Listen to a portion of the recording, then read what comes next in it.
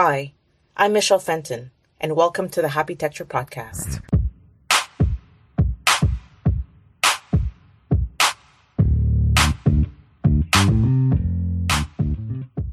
What would it take to develop resilient, sustainable communities?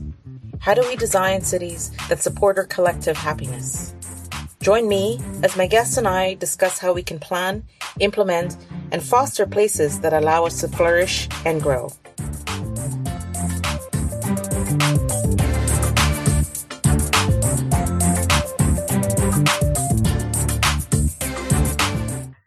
Welcome, Jocelyn. I'm really excited to have you on this podcast. We've known each other a long time. Your energy is amazing, tremendous, positive, vibrant. And so this is a real treat for me to have you on the podcast. So thank you for spending the time with us at Happy Texture. So thrilled that you invited me, Michelle. It's total mutual admiration society, but I have admired you incredibly for your focus and determination and commitment to your vision of what you want to create in your life. It's unlike anyone else I know, and I was over the moon when you asked me to be involved. So I think what you have to say is something I want the world to hear. And so let's start with the basic question, the first question. Tell us what you do. So I am a convener, and what does this mean? This means that I spend my time working with groups of people that want to have conversations about making the world better for everyone. At the most simple level, that's what I do. Mm-hmm. A lot of folks think of what I do as facilitation, which is certainly part of what I do, but I'm really attentive to the whole container of any kind of gathering. And that can be a half-day strategic meeting with a team up to and including a week-long conference for 1,200 people, and anything in between. So I am interested in building the kinds of containers that enable the people who are attending the gathering to get what they need out of it and to be able to bring their best into it. Most of the organizations and people that I work with are self-identified as progressive for the most part. Mm. They are in some way or another working to make the world better, make the world healthier, make the world safer, more equitable. And they're having really important conversations about how to do what they do better. So sharing skills, sharing knowledge, how to strengthen the relationships in and between the communities that they work with. Community building, relationship building. And for the most part, people are engaged in building movements. So whether it's the movement towards compassionate capitalism or the movement towards keeping fossil fuels in the ground, or the movement towards ensuring that arts and culture are adequately funded in our cities, any of the above. And so the work that I often do with groups in building these gatherings, whether it's a small meeting or a large conference, these are what I think of as concentrated opportunities for movement building. Mm-hmm. And as I've learned from one of my great teachers in the world, Adrienne Marie Brown, who is a wonderful thinker, writer, facilitator, and many other things, she talks about how we live in the world of building movements. We see that everything can be reflected in the idea of fractals. So if you think about a fractal as something where the pattern of that thing is the same at the most micro level of Zoom as it is at the furthest out macro level of Zoom. Mm. And so when I think about the gatherings that I'm part of as being concentrated opportunities for movement building, that means right down to the interpersonal relationships that take place, or the interpersonal interactions that take place in a conference or in a meeting. Those are the most micro level places where we can see the patterns that will be reflected in our teams, in our organizations, mm-hmm. in our organizational relationships, networks, and in our movements. Well, you bring up an interesting point, and it makes me think, you've got people who are willing to be in the room, but oftentimes we are blind, innocently blind to our own baggage that we bring in terms of how we think and how we address other people, and even well-intentioned people have certain, I don't want to say use the word bias as much, but there is a learned behavior that sometimes, if it's not identified in a loving and caring way, can sometimes hinder that conversation from moving forward or even opening up and being richer. So, I mean, you're clearly passionate about this, and you've given your life to this. The first question, where is this coming from? Where did this all start for you? And this drives you clearly. Yeah, it's a really great question, because, and then we'll get back to the question of how do you start to break those boundaries down that we don't even know exist? Yeah, that's the whole name of the game, because we all have those, right? No matter who we are, we're coming in with different ways of being in the world. And so how do we communicate across those things?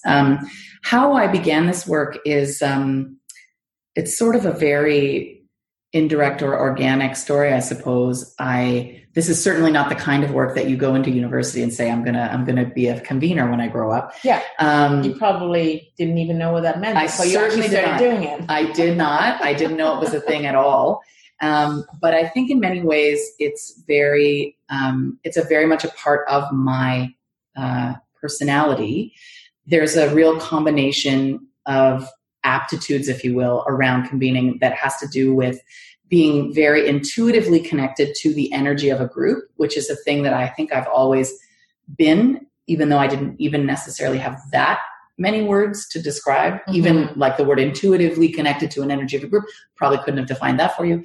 But the sense of really paying attention to, in a given scenario where there's many people in a room engaged in conversation or just being together, being really attentive to what's going on and who's being included and who isn't being included and who has space and who doesn't have space, etc. And the other element, certainly the element that I bring to my own convening practice, is that it can be quite performative. So when we are in the moment, when we are in the middle of the conference or when we are in the middle of the meeting, there is certainly, in my experience, value in being able to keep people's attention, being able to use humor, being able to use energy, being able to invite a room full of people to bring their energy up, to bring it down, to point it inwards, to bring it outwards, etc. And these are all things that I think I did totally unconsciously until experiencing a series of conferences and actually working in more of a production role, but having a few opportunities to be at the front of the room, as it were, and had folks give me feedback that, I was very good at holding space. And I thought, what even is that? How do you hold? That seems like not a thing you can do. Yeah. But the more I thought about it, the more... I'm an architect, but... Right. And so, for me, that makes a lot of sense. Right. But yes, I hear what you're saying. Yeah, I definitely didn't know what they were talking about at all. But what I realized was that, number one, that's a thing that not everyone can do, which is not a thing I realized because I just thought it was part of my personality. And number two, it's a thing that people will pay you to do if you're good at it. Yeah. And so then I started investigating what that might look like. And slowly but surely, I started to find my niche and find my own voice, if you will, or my own practice. It's not to say that there aren't lots of places you can go to learn facilitation skills. There's many different styles and schools. A lot of the way that I practice has been built over time, observing other practitioners that I really respect. It's been through my own personal research. It's been through a handful of workshops, particularly around certain elements that are important to me. So around, for example, creative facilitation. So using creativity, creative practice to invite people to express ideas in a different kind of way. And also facilitating for anti-racism or anti-oppression and understanding how to bring some of those conversations into the room, because I have experienced that no matter what room you're in, no matter what conversation you're talking about, you are going to be facing the questions of the systems of power and privilege that organize our world. And so it's important to me to have the skills necessary to be able to hold those conversations, to be able to answer questions about those systems even if those are not the core content Right. of what it is we might be talking about together. Well, it's interesting we're talking about holding the space, when really what we're talking about is being an open-hearted, open-minded space. So it's almost instead of that word of holding the space, giving the imagery of contraction, it's almost an expansion of like dissolving that separateness that we, as we get older in life, we tend to become more rigid in our separateness, as opposed to appreciating that there is a vast realm of possibilities of how we interact and how we relate to each other. But people know what it feels like to feel open. They just might not have experienced it recently. Right. Because we all live that way as children. That's how we're brought into this world. That's right. Yeah. And if you can, I've found, which is why I particularly love using creative facilitation techniques, because people feel goofy. If you ask them to use glitter and stickers and colored pencils to write their name tag, and you ask them to, mime their favorite thing to do on the weekend, or you ask them to build a human statue out of their colleague to describe the topic that they're talking about, they feel so goofy and they always resist because as adults we are buttoned up and we go into a boardroom, and that's not what we're used to doing in a boardroom. But as soon as you get over that first hump, like I have never had an experience where that doesn't work, because we are hardwired to be open and to be curious and to be loving. And what a lot of the work that I do is about finding every opportunity to invite the people in the room to meet each other with that openness. Yes. That's it. Well, it's funny that you mention children, because even when you think of the way as simple as breathing, right? And you observe children, their breath is a full body breath. And if you actually take that and bring that knowledge into a boardroom, I think most of us breathe from the chest. And even that simple, very basic act of breathing, which we all have to do, when you compare the depth and breadth and fullness and openness of a child breathing versus an adult breathing, it's really telling. Absolutely. Closed in. And as one of the things that I do a lot in my practice is facilitation, multi-stakeholder facilitations. And, you get the sense when you go into a room that everyone's protecting their stake. Absolutely. Right? And the stakeholder is kind of a funny word in that way, right? But then you just say, just take 1 second and see where you're breathing from. Don't change it, but just recognize it. And also the second is recognize also that I am not the only creative person in the room. We're all human beings. And as a result, we're all inherently creative. And that's why we're here. The facilitation process is a creative process. And creativity requires you to be open and unguarded. But that only happens in that safe space. So we come back to the idea of holding the space. And so there's this dichotomy of a closed, protected space versus, but that's facilitating this openness. Yes. Right. Well, it's interesting that you bring that up, because I think a lot of folks talk about wanting to devise or develop a safe space. And I recently was made aware of a different way of thinking about it as a brave space as opposed to safe, because when we're talking about bringing people together who have very different lived experience, and we're talking about people who have a stake and for whom there is skin in the game, proverbially. Yes. And particularly when in a multi-stakeholder arrangement, you have certain folks in the room who perhaps are quite used to their stake being the most important stake. Correct. And other people in the room who are quite used to their stake being entirely unimportant to everyone other than them. Right. Especially for those folks, it's not going to be safe. They won't feel safe. There's nothing you can do to make it safe. They'll just show up. But what you can encourage is that everybody bring a sense of bravery to allowing themselves to go to a place of discomfort, because it's that place, as I was discussing with the boardroom and the, colored glitter or the I like that human idea statues. Yeah. The first instinct is to feel very uncomfortable with that, in the same way as having to share power when you are used to having power feels very uncomfortable. Right.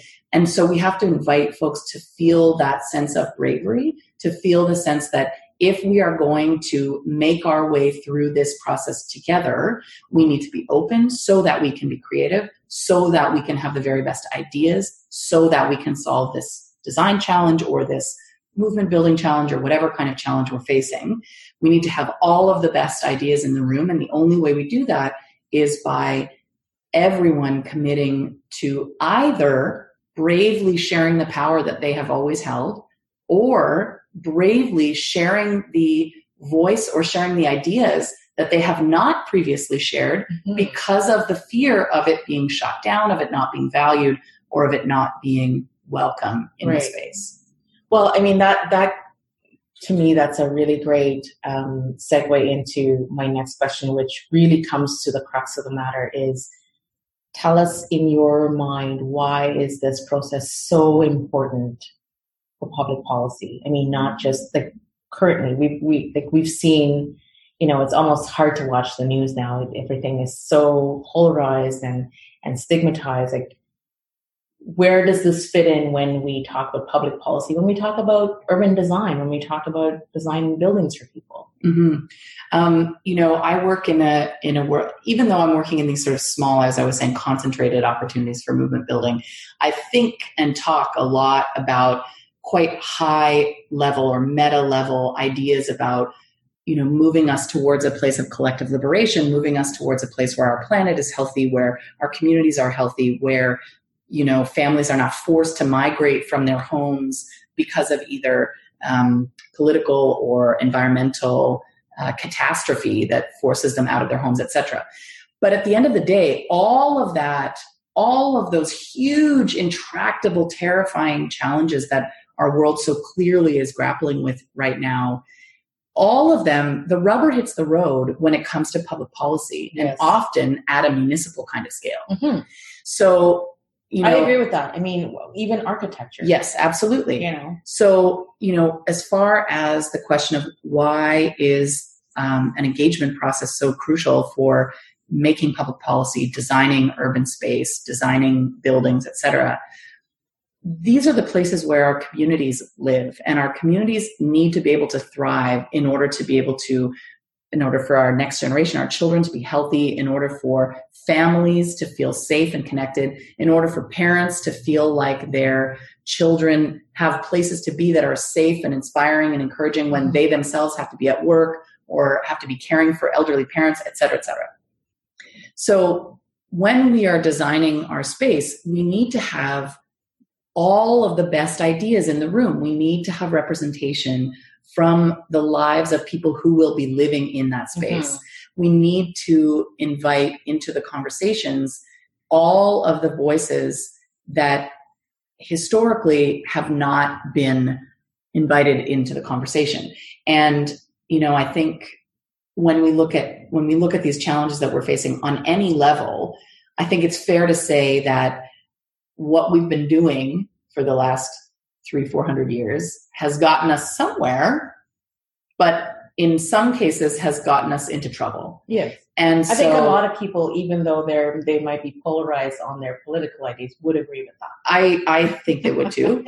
And I would suggest that the more we are able to invite more diverse voices into these conversations, the more likely it is that we're going to hear solutions and ideas that we haven't heard before that might actually turn the tide, that might actually help us turn the corner back to a more connected community, back to a place where we know and feel safe with and feel connected to our neighbors, where we can take care of one another, where we can feel safe with one another, where we can be in relationship with one another. And that doesn't necessarily mean that we're sitting around like fire circles singing Kumbaya every day, but it means that we know the people in the neighborhoods that we are living in. It means that we feel represented and we feel like our voice has value and belonging, and we feel ownership over the higher level decisions that are being made and the regulatory regime in which the decisions are being made Right. about how we live, Yeah. because ultimately that's public policy. Yeah. I mean,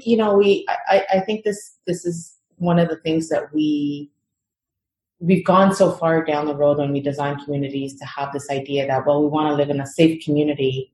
And that does sometimes mean getting an opinion from one group. But then what ends up happening is that community becomes undesirable because it's homogeneous. Mm-hmm. And intuitively, we feel uncomfortable in a homogeneous community because it is not the human experience, modern human experience, to live that way. Mm-hmm. And I think we intuitively feel it, but we don't quite know how to express it. I think you're right. I think we do feel it. But at the same time, I think that given the state of incredible polarization that we live in now, I think we are encouraged to seek out homogeneous communities through fear. Yeah. And so there's a lot of effort and work to be done around reminding each other always, in every instance, that all any of us ever want is to feel safe and to feel like we belong and to feel loved and to feel like we can feed our families and to feel like we have a place to live. Like our human needs are very similar across the board, across religion, across, geographic boundaries, across where we've been born, across colonial boundaries, whether we are the children of people indigenous to this land or we are the children of longtime immigrants or recent immigrants, or whether we are the children of stolen people who were brought to build the wealth of this part of the world for the last 400 years. Today, we all share a common sense of what it means to feel safe and happy in the world. And because of the kind of history that we've lived through and how we occupy our different positionalities in the world, that is to say, for example, someone like myself, whose family came to North America from Scotland in the late 1700s. We are white, we're English speaking. And I, as a result, have a huge amount of privilege in this part of the world because of where I come from, because I grew up middle class, because I am educated with 2 secondary degrees, post-secondary degrees. I have a different kind of positionality than, for example, someone whose family has just immigrated here recently under perhaps, a refugee kind of situation where they had to leave their homeland because of political persecution, et cetera, et cetera. There are going to be very different ways that we navigate the world. So even though we want the same things from the world, we want safety, we want our children to be safe, we want to, put food on the table and keep a roof over our heads, our experience about how to get those things in the world is very different. And the expression of how we express ourselves of how we want to achieve those things. Absolutely. Absolutely. Yeah. Well, I mean, let's go back to your facilitation, your meetings. Yes. When you're looking out to this diverse group, when you're looking to facilitate a very diverse group for a very contentious, let's put the highest case scenario on the table, very diverse group, very contentious issues. What are some of the core qualities that you've identified when you have a group like that versus something that's less contentious, maybe less diverse? Are there qualities across the board, or are there specific qualities depending on the group you're talking to or talking with? Sorry. I bring, interestingly, I mean, certainly I'm flexible and I understand the nuance of the different kinds of groups that I work with, but fundamentally, I bring a similar approach to every group. And that is a real encouragement for people to, as I was talking about earlier, to understand that we are here together co-creating the space and the energy that we are going to be in to have this conversation, whatever this conversation is. And that, and this is very much dependent on the group and why it is that we're gathered. But perhaps we have a shared understanding of where we're trying to get to. Perhaps we don't have a shared understanding of where we're trying to get to.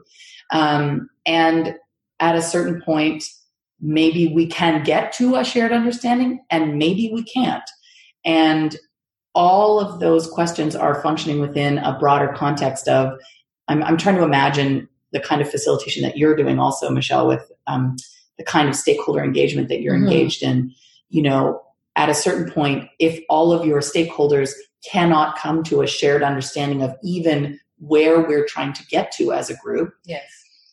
I can imagine that at a certain point, you're working within a context where you have to make a decision about where you're going. Right. Sometimes. Yeah. So sometimes that has to happen, but what that ends up looking like can be wildly different if everyone in the room has had an opportunity to share their imagination of where you're trying to get to together. Yeah. I mean, oftentimes for me, depending on the clients we have, I don't even start design until we have the facilitation process. Yes. Because for me, the vision of that project comes out of the vision of the collective. And the vision of the collective is very nuanced and very sophisticated. And oftentimes it's not just a nice shaped building. Oftentimes that is the most simple way to get to a project that isolates and alienates large portions of our client groups. Yeah. Yeah. And so to me, the idea of having that collective conversation, mm-hmm.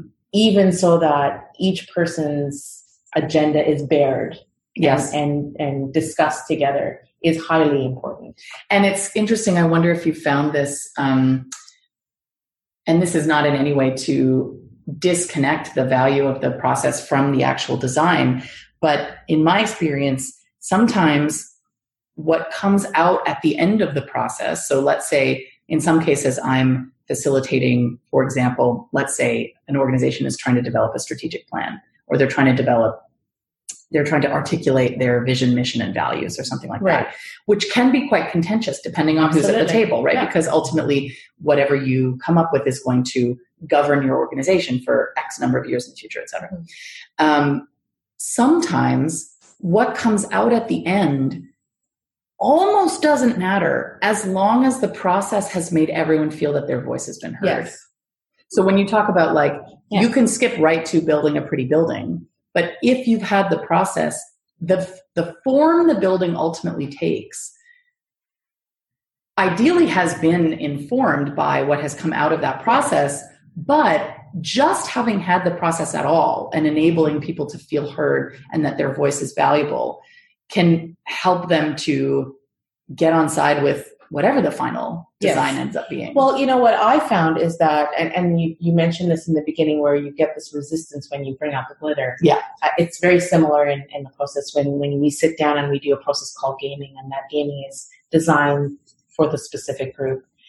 There's a lot of resistance, particularly to the name gaming. People think, well, we're not here to play. We're very executive and that sort of thing. But what you find is you start to get those creative juices going. You start to get the guards down, and there is a lot to unpack mm-hmm. that a lot of people don't realize that mm-hmm. there is a lot to unpack. And then you start the process in of itself has its own momentum, mm-hmm. and it really. I have never driven a facilitation process where the idea hasn't coalesced in the end. Mm-hmm. Mm-hmm. Or at least the direction is everyone's on board with it. Mm-hmm. I maybe I have, and perhaps I blocked it, mm-hmm. but I don't recall ever having a process. And I mean, we're talking about people who have very different ideas of what they want to achieve, and in a protective from a fear-based platform. Yeah. And so the process that you described in the beginning of breaking those barriers down and helping them understand that the separation is a perceived separation. And there are some very basic ways that I offer at the beginning of every single gathering. And I spend more or less time doing this depending on how long we're ultimately all going to be together. But there are some very basic invitations and offerings that I think help people get into a generous frame of mind mm-hmm. and recognize that if they are being generous with others, others will be generous with them. That's a great word, because I think that hits the note right on the head, generosity. Yeah, and some of it is also about, so for example, we were talking earlier about the value of being aware of how you take up space. Mm-hmm. And sometimes that's around conversation. So particularly in a multi-stakeholder engagement process, right. Have you been the only one talking? Yes. Do you have a sense of how much other people have been talking, mm-hmm. of how many other kinds of ideas have been brought into the space, et cetera? bringing your own awareness to how you take up space also helps you have awareness around how others do. Similarly, sometimes we have to make agreements with one another out of the gate that we're going to, for example, in many of the cases, we're going to acknowledge that we may not solve all of the problems today, but that's okay. Yes. That we collectively agree that it's okay that we're not going to solve everything today. And if we say that right out of the gate at the beginning, all of a sudden it can really help bring the anxiety down a couple notches right out of the gate. The other part of it is, I think, oftentimes people just don't have the opportunity to dialogue with people who have diverse opinions and a diverse experience, not just opinion, and experience in how they navigate the world. And just going through that process is such an enriching experience for that individual or that group. And it's no doubt in my mind you come away from a session like yours with a very different understanding of how you move through the world, how you dialogue with people, the words you choose, your body language. And when you make commitments like that, and the reason why I think about the kind of gatherings that I do as these little concentrated opportunities for movement building is that it's an opportunity to practice showing up in the world in a way that maybe you don't always do. Right. So we talked earlier about how we have these built-in ways of showing up, and sometimes they're based on fear, and sometimes they're based on protection, and sometimes they're just based on learned behavior. But when we are invited to practice showing up in a different kind of way, then we start to use that muscle. And then we also get the benefit of seeing what comes out of other people and experiencing the connectivity that can exist in a given community when everybody shows up with that level of generosity. Well, I mean, one of the things that I truly respect and love about my job is the importance of expressing or nurturing that collective responsibility for happiness. And I mean, I'm going to use the word happy because this is a Happy Tetra podcast. But, there is a collective responsibility for the happiness of the whole, the well-being of the whole. And I think oftentimes when we talk about well-being and happiness, we look at it as what is my well-being and what is my happiness. And really what the purpose of this is to try to accentuate the fact that there is a collective responsibility that we should have, that we can have. Yes. And that collective responsibility is inherent in all of us, but we talk about this sort of fear, protectionism. It blocks us from fully inheriting that state of being that is inherent. And I think we generally, I think in our world, lean away from the collective responsibility to one another of anything other than our small units, our family units, for example, or perhaps even our community, our church community units, or, those types of things. But fundamentally, we live in quite an atomized society, I would say. And I think it's, there are lots of reasons for that. We don't have to go down that path, but that's for another podcast. That's for another podcast. Exactly. But this idea of redefining happiness as a thing that is collective, that is collectively held, and that is held by a collective responsibility, I think is frankly revolutionary and brings us to consider that if we are unhappy, it is also not solely of our own making. Right. And that's what I think can be very damaging and destructive, is when a person is unhappy, that they are left to feel that it is their fault. Yes. And that the only way to become happy is their sole lonely responsibility by themselves. Right. But in fact, we know through research about happiness that so much of happiness is about our ability to be connected to other people, and our ability to feel belonging, and our ability to feel like we're part of a community. And so if that's the fundamental definition of happiness, then it makes all the sense in the world that there would be a collective responsibility for it. Yeah. And I think, when we look at modern research on happiness, which I find really interesting now that this word happiness and well-being has been around for a while, but happiness is starting to be measurable. And a lot of organizations and communities and even municipalities are starting to measure qualitative aspects of a well-designed city, as opposed to quantitative. It's wild. I know, right? Just to measure by something other than money. I feel this is an exciting launching pad for us to really re-examine this idea of the collective happiness, as opposed to, like you say, this responsibility that we all feel. And it really contributes to that loneliness that as a society, as a diverse society, in our little boxes in the sky, it just tends to, I think we've gone to the edge of that. I think a lot of us are starting to realize that this cannot be what it is all about. We see the sort of worst case scenario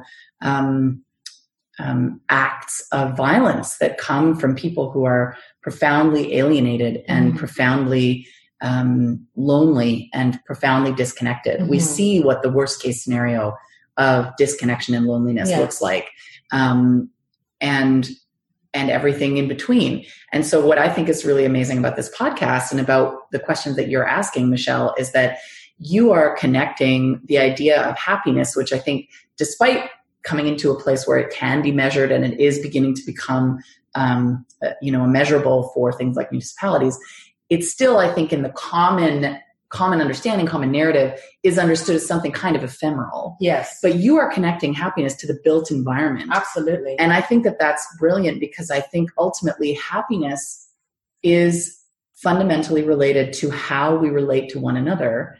And the built environment only succeeds if it is also based on how we relate to one another. And supporting that relationship. Yes. Yeah. Because it is the vessel, the container within which we play out or act in this life. And so I think it's hugely important to start to consider happiness as part of measurable design efforts that need to be played out as much as environmental responsibility, as much as energy efficiency, light, air, that sort of thing. I think it needs to be more important than it is. And I'm not saying it's not. I think it's gradually becoming that way. But my hope is that this podcast can start to stir that conversation, can start to encourage people to demand more of their architects, their urban designers, their planners, their policymakers. And to make that connection at all, right? To have folks who don't work in those fields, but who are impacted by those fields and ideally can have a say in public engagement processes, et cetera, to make a relationship, to demand a relationship between happiness and the environment that they live in.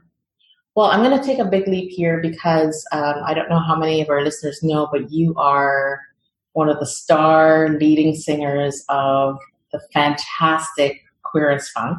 I've had the opportunity to go to many of your shows, and hands down, the happiest show I've ever been to across the board. Talk about happy,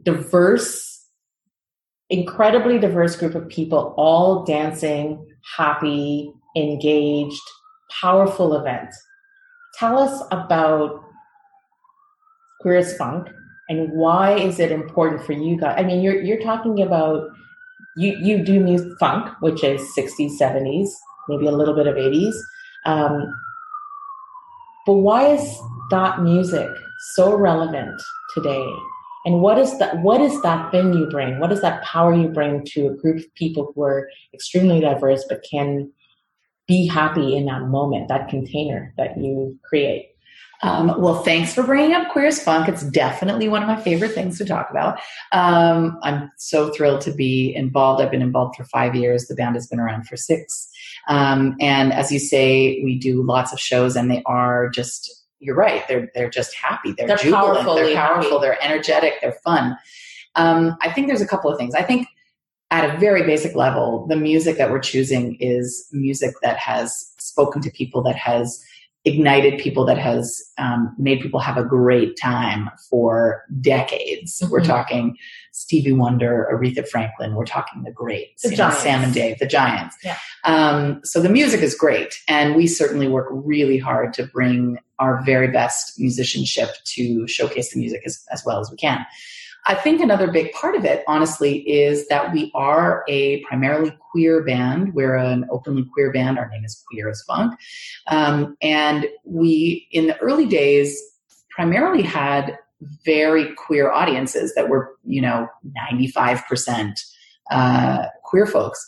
But in the last 2 or 3 years, I would say that percentage is shifting significantly.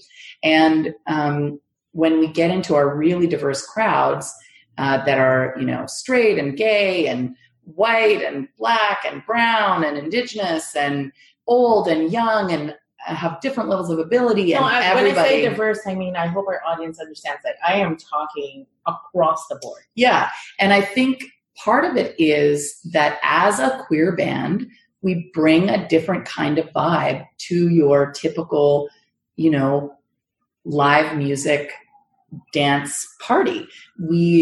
It's not all about getting lucky. It's not all about, not to say that you can't get lucky at our shows, yeah. But we're not the same kind of vibe that you might find in your everyday club. We are there strictly and exclusively to be in a joyous relationship with the people in the room, mm-hmm. and to encourage them to be in a joyous relationship together.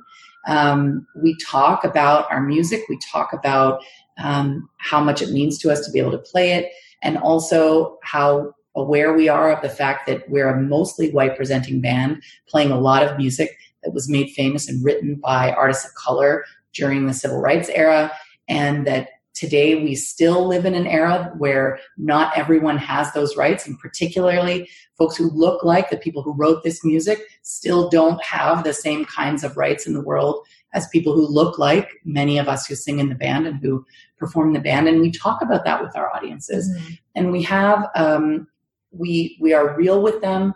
We love the music and we love each other. And that's obvious to the folks in the room. It sure is. And it's just a real party. And so it really does take a good old-fashioned dance party up a notch. Yes. Yeah. I will say yes to that. Amen. Yeah, it's great. I would encourage anyone who can get a ticket. That's the first challenge. Get a ticket to Queer as Funk. Get a ticket to Queer as Funk. Get a ticket to Queer as Funk. Also, we play lots of fun free community shows. We're playing lots of small town pride shows over the course of the summer and the fall, and lots of times to see us. queerasfunk.com, and you can see all the times when we're playing. Excellent. And you got to jump on those tickets because they sell out very quickly. They do tend to sell out. It's true. Well, Jocelyn, it's been a real pleasure and a delight to have you. I so full-heartedly appreciate your time here with us on Happy Texture. And we've had a lot to talk about. I'm sure we have a lot more to talk about. I can't imagine you not being on this podcast again to talk about something even more contentious, wonderful, delightful, important. Yeah. And again, such a delight to have you here. Thank you so much. And just a quick note for anyone who's looking to have a serious conversation with a diverse group of people and don't know where to start, they can find you at... Yeah, you're welcome to find me at JocelynMcDougall.com. That's JocelynMacDougall.com. And I'd be more than happy to have a conversation with you. Great. Thank you, Jocelyn. We'll put a link on the end of this podcast so people can find you. Thank you again. So lovely to have you, genuinely, and have a great evening. Thank you. I'm so thrilled to have been here. Thanks for having me. Great.